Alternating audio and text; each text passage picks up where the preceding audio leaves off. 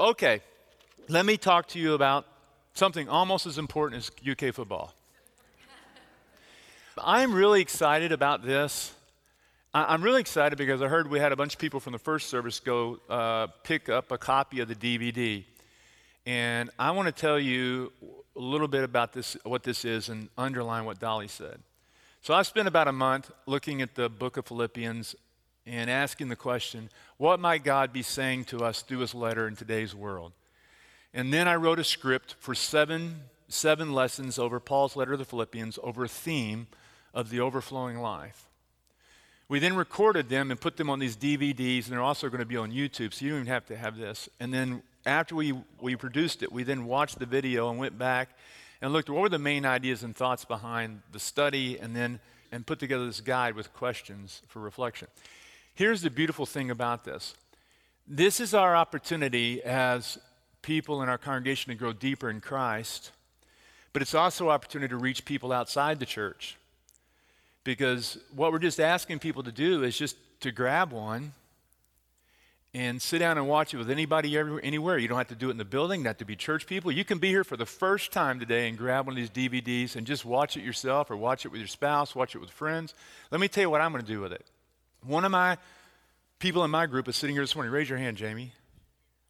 Read it. That was wimpy. Come on, put your hand up in there. Come on. I'm going to make it. Jamie has a basement with some old couches in it. And Jamie and I are runners, and we're getting some runners together who we run with to come watch the DVD and to do it together. So anybody can do it. You don't have to be a leader. You just put David in the box. David will talk, and then you talk about what David talked about and read the Bible. I promise you it will be a great thing. So who's in? Raise your hand. Awesome. If you do that, we won't have enough DVDs. That's fantastic. All right. Are you ready for the Apostle Paul this morning? I am ready. Let me read the scripture. Let's stand up for the reading of the word, and we'll get into the subject matter. This is the story of the Apostle Paul. Meanwhile, Saul was uttering threats with every breath and was eager to kill the Lord's followers. So he went to the high priest, and he requested letters addressed to the synagogues in Damascus, asking for their cooperation in the arrest of any followers of the way he found there. He wanted to bring them, both men and women, back to Jerusalem in chains. And as he was approaching Damascus on this mission, a light from heaven suddenly shone down from around him. He fell to the ground and heard a voice saying to him, "Saul, Saul, why are you persecuting me?" "Who are you, Lord?" Saul asked. And the voice replied, "I am Jesus, the one you are persecuting." This is the reading of the word, and God's people did say, you may be seated. You know, sometimes I think that we are mistaken about how success occurs. We get the wrong idea. We think that life is like Jack and the Beanstalk. We find some magic beans, we plant them in the ground, and then the next day we're holding a goose that lays golden eggs. We believe in overnight success. But the reality is, in real life, there are no magic beans, and there are no geese that lay golden eggs. There is no such thing as an overnight success. Anything worthwhile accomplishing in life requires effort and hard work. And so if you just turned on ESPN last night and you saw Kentucky win and break a 31-year streak of losing to Florida, you don't see the backstory. You just see the coach hugging his players and the celebration, the wild, crazy celebration. You don't see what took place before it. You just see the moment of success. But what you don't see is that Bob Stutz grew up in a football family. He's dedicated his life. He went to a program that struggled for years, committed himself to it, worked failure, public criticism, up and down, to finally he arrived at a moment of success. You see, for that win yesterday, there's an incredible backstory. All success in life, great moments of achievement, have a backstory. And nothing could be more true than for the person of the Apostle Paul. Consider his record. If you read the book of Acts, half of the book of Acts is about his life and his missionary journeys. 13 of the 27 books of the New Testament are attributed to the Apostle Paul. Paul planted churches all over the Roman Empire. Paul effectively took what was a Jewish religion and translated it into the philosophy and the culture of the Greco-Roman world. Arguably, when we look at Western civilization and those who've had an influence on it, and especially on Christianity itself, arguably you might say that the Apostle Paul is second in influence only to the person of Jesus Christ himself. Without the Apostle Paul, this church would not be here, and we would probably not be calling ourselves Christians. But what we don't see is that Paul had a backstory. And it's really powerful when you look at his story and you understand his background and how he became the man that he became. Why is this important?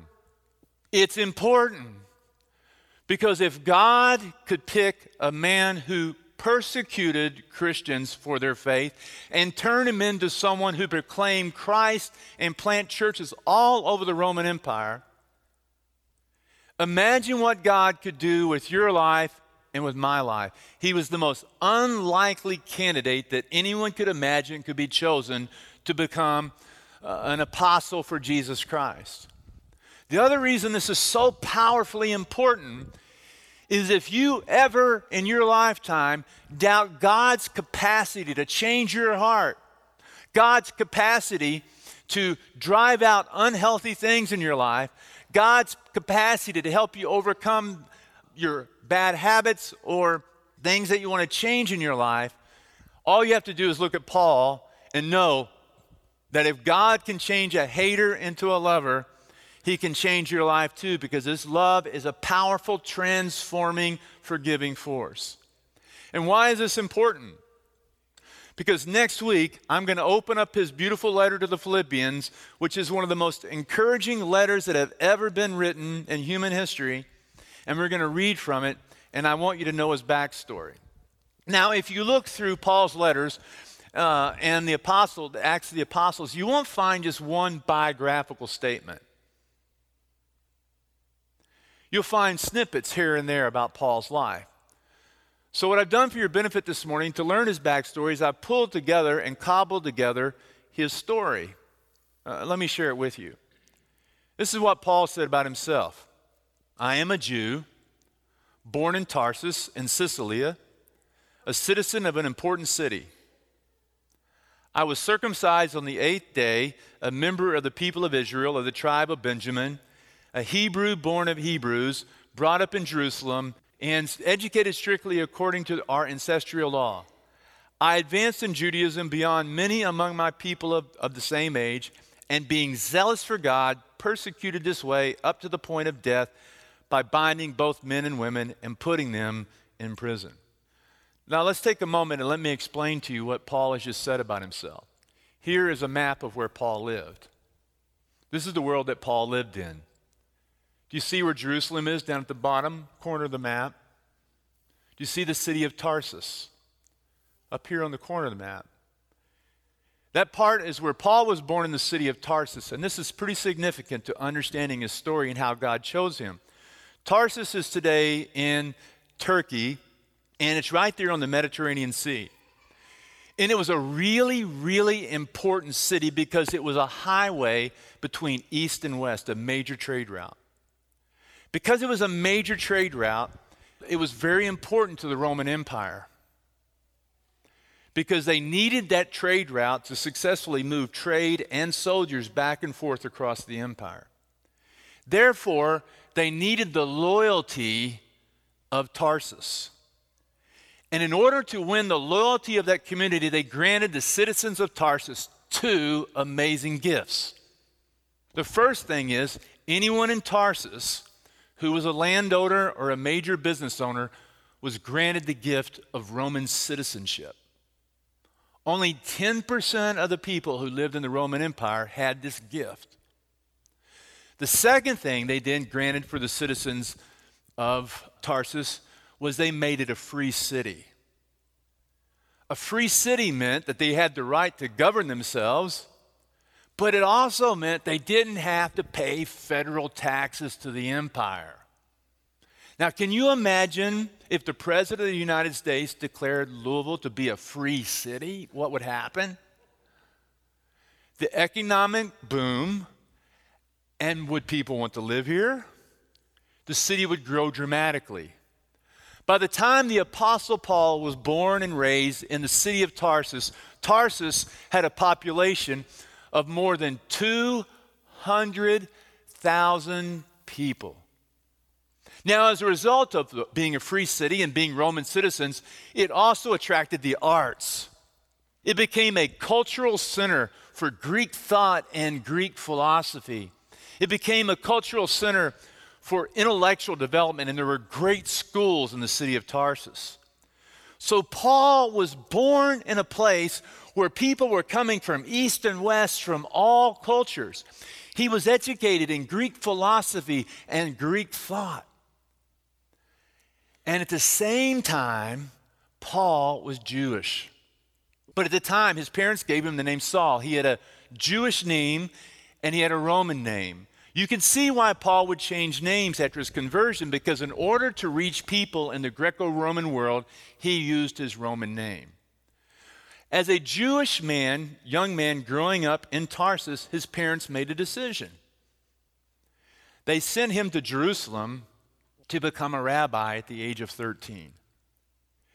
He was very ambitious, and he entered the school of one of the leading rabbis of the time who had a great influence over Jewish life and traditions. He was trained there, and he was educated there. Now, you look at Paul's story, and you ask yourself, why would God choose Paul? Well, look at all the different pieces of his life, and let's think about it for a minute. He's a Roman citizen. He's educated in Greek philosophy and thought. He speaks the Greek language. He's also educated as a Jewish man who's able to read the Hebrew Scriptures. So think about this for a minute. If you're going to choose someone to plant churches all over the world, you need a Greek-speaking Jew who's able to translate the gospel into a Greek language and is able to argue with Greek philosophy and also argue and debate Jewish tradition and history and know Scripture. And also, you look at his story and you realize he was ambitious and passionate person. What a perfect combination to take Paul and put him in this place. So you look at Paul, so people go, how could the disciples were scared of him? But that's because God could see what no one else could see. God could see the big picture. All these various puzzle pieces that God was able to bring together and to use to share the gospel all over the world. Now, why is this relevant? This is not just a history lesson. I'm sure this perhaps is interesting, but there's a reason I share this with you. If you look at your life and the different parts of your life, they may seem disconnected. There may be parts of your life that you want to cast out, that you don't want to remember, that you want to forget. But the reality is that God is creative. And that with God, nothing in our past is wasted. Not even the painful moments of our life. But everything that's a part of your life, your education, your parents, where you were raised, the school that you went to, the sports team that you rooted for, anything. You see, God has placed you somewhere in the world and has given you all these gifts and things that God can use and pull together in ways that you can't dream or imagine so that you can speak for Him. What can God do with the puzzle pieces that are a part of your life? Let me give you an example. Pat Bowles is a friend of mine, and he lives in Douglas Hills. This is Pat's backstory. Pat is brilliant in physics and math and had a distinguished career at GE as an engineer.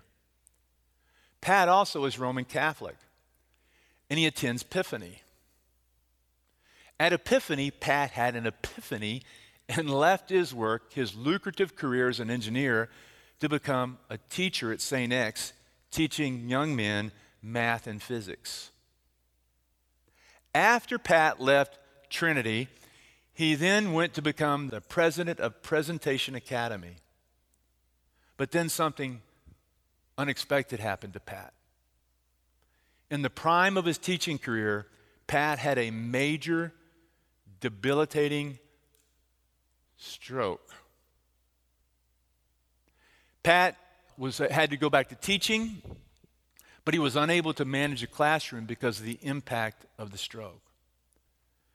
Now, Pat is looking at his life. What are all these things? How did God use all these things? Let me tell you that right now, all over Kentucky, in other parts of the United States, there are students attending some excellent universities on outstanding scholarships because Pat Bowles became the greatest ACT coach in the history of the universe. And there are a lot of grateful parents who are absolutely grateful to Pat because he took them from here to there. They got into a university, the university of their dreams, and changed the courses of these students' history and future and got them enough scholarship money for them to be able to attend these universities. Pat's greatest legacy perhaps is not all these, but how God brought all this together and gave him a passion and a patience to work with students, average students, to turn them into great students. I'm a grateful parent.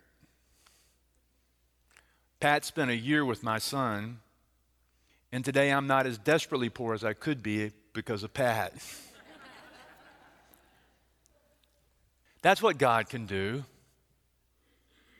If God can take all the parts of Paul's life and turn him into a preacher, what can God do with your life? And let me make this broader point. The broader point is this. Sometimes people wonder, what does God want me to do with my life? Sometimes the best way to discover what God wants you to do with your life is, first of all, look, where am I? What's around me? Who is around me? Who can I touch? Who can I influence? And what do I have to give? You look back at the different parts of your life and ask God to bring it together, to use it for His glory and for His purpose. Now, the second part I would tell you about Paul and his life is this, to make the second point. Where does Paul first show up in the story? Paul shows up in the 7th chapter of the book of Acts. There's a preacher by the name of Stephen who is an apostle, who's been appointed by the apostles to follow Christ. And Stephen is preaching the gospel, and the religious leadership become outraged at his preaching and condemn him to death. So there in the 7th chapter, the first time we read of Paul's life, he is standing there in front of Stephen as he's being stoned to death. Now, when we read this story, we might think that he was a hapless bystander, but he wasn't. He was an active participant. He was there holding their coats, but for good reason, because he was the one who had been appointed to preside over the public execution. It was not mob rule. He was there to officiate the death. And then in the beginning of chapter 8, we read that a massive persecution broke out against the church, and Saul was the one leading the effort. And then in the 9th chapter, we read the story where he did meet Christ. We read the story. It says that he heard there was a movement taking place for Christian followers in Damascus. In Damascus would be over to the right of the map. It was 135 miles from Jerusalem. And he got papers from the Jewish leadership to go to Damascus to bind and arrest Christians, to go from house to house to arrest them, to bring them back to Jerusalem. Now, an interesting question might be to ask ourselves, and there's multiple scenarios that we could point to, is why did Paul do this? Why would he find reason to persecute Christians for their faith? Lots of reasons, but here's one in particular I believe may be true. Adam Hamilton wrote a book on the subject called Called to Follow Christ, and in the book he said that Paul was blinded by ambition. When a person is blinded by ambition, they're about making a name for themselves. It says in Paul's letters in multiple places that Paul was extremely ambitious. And even though Paul tries to deny, Paul says, I'm now humbled, Paul throughout the letters does tend to brag about himself a little bit. And he was very ambitious. And many believe that Paul basically was persecuting Christians actively because what he was trying to do was make a name for himself in order to be appointed to the Sanhedrin, to the ruling council. Get a few scalps and be appointed to a top position. Why is it relevant? Could it be that anybody of us have ever experienced ambition in a negative way? There's a difference between healthy ambition and blind ambition. Ambition is when we're concerned about achieving something for some common good. Blind ambition is about where we're trying to make ourselves look good. That can happen in your work, your job. You know, if you ever in your life had a hard time celebrating the success of another person because when they succeeded it made you feel somehow or another less than yourself, I'm sure nobody here has ever felt that way. Why did they, why not me, right? Why did they get the promotion, not me? Well, let me share let me go first. The problem with being a minister is we're subject to pride and ego the same as anyone else. And when I first became a minister, I've always struggled with wanting to be at the top of the leaderboard, just not in a company. I wanted to be the pastor of a church that had the most members, new members in the Christian Church Disciples of Christ. And so when I was in Little Rock, Arkansas, this little struggling church really grew dramatically from about 30 people to 100 in worship. And they were giving out awards at the regional assembly for the most dramatic growth in the region. And our church was the church. And we went to the assembly and they started listening. Church number 5, church number 4, church number 3, number 2. And then I just felt, how you feel, I just kind of got hot in the face. All right, here's our moment. We're going to, this is going to be great, And they didn't name us. Do you know why? The secretary in the regional office made a clerical error and somehow lost our paperwork.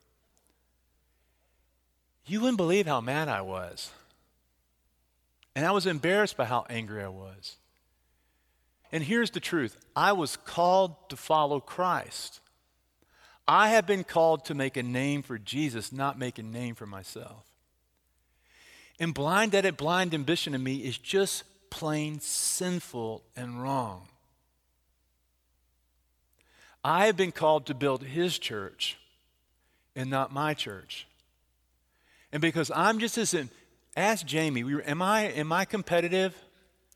I was so mad this week at him because we did a run and he beat me by 2 seconds. I wanted to punch him in the face.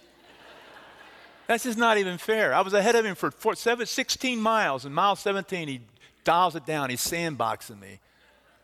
Come on, man. I'm like anybody else. But here's what happened to Paul. Jesus reached out to him and says, I don't want you to be ambitious for yourself. Turn all that passion for me. Now, one last thing, there's this really interesting line. 3 times in the book of Acts, Paul talks about his conversion. And in Acts chapter 26, Paul uses this unusual phrase that I've never understood what it meant. He says to the king Agrippa, he says, I had this experience. I was persecuting the church. This is testimony that the way is true way. If God can change me, he can change anybody. Christ met me on the road to Damascus and said, Paul, why are you kicking against the goads? And I go, what is a goad? Why is he kicking a goat? I don't understand. Here's what a goad is. Long pointed stick. In that culture, when they were driving oxen, the ox driver would have this big long stick. And he would tap the hind quarter of the oxen with the stick to get it to move in this direction. Or you tap it on this hind quarter to get it to move in this direction. And it was a pleasant experience for the ox. But if the ox kicks against the goad, just use your imagination how unpleasant that might be to be jabbed in the hindquarter by a sharp stick. After a point of time, the ox learns if you kick against the desire of the ox driver, it's going to be painful for you. So it's less painful to go the direction that the ox driver will lead you. You know what Jesus is saying? Saul, why do you keep resisting me? Why do you not take my directions? Why do you keep hurting yourself by choosing your own way in your own direction? Paul, would you surrender your life to me and let me guide you? That's what he's saying. I think that's really a powerful thing. If we think about one more life lesson, it is this, is that God does still goad us. He uses the Bible to goad us. He will use a crisis. He will use emptiness. When you feel empty on the inside, sometimes God uses the emptiness to nudge us this way or that way. But as long as we continue to choose our own direction, we will continue to kick against the goads and wound ourselves. Sometimes God uses friends. Sometimes God uses adversity. Sometimes it's our conscience. So I'd ask you 3 questions this morning. What can God do with the pieces of your life? What could happen if you began to allow your ambition to be about making Christ great rather than yourself great? And what would happen if you stopped kicking against the goads? That's the backstory to the Apostle Paul. And here's my ask for you this morning. I would ask that you would offer your life to Christ today, your past, your present, your future. That you would ask him to direct your life and your choices. And I would ask that you would commit to a time of deeper commitment to him, to know him. To know Christ is to know your purpose. To know Christ brings peace. And to know and remember that if God's love is big enough to change Paul and use him, imagine what he can do with you. You still have time to write your story.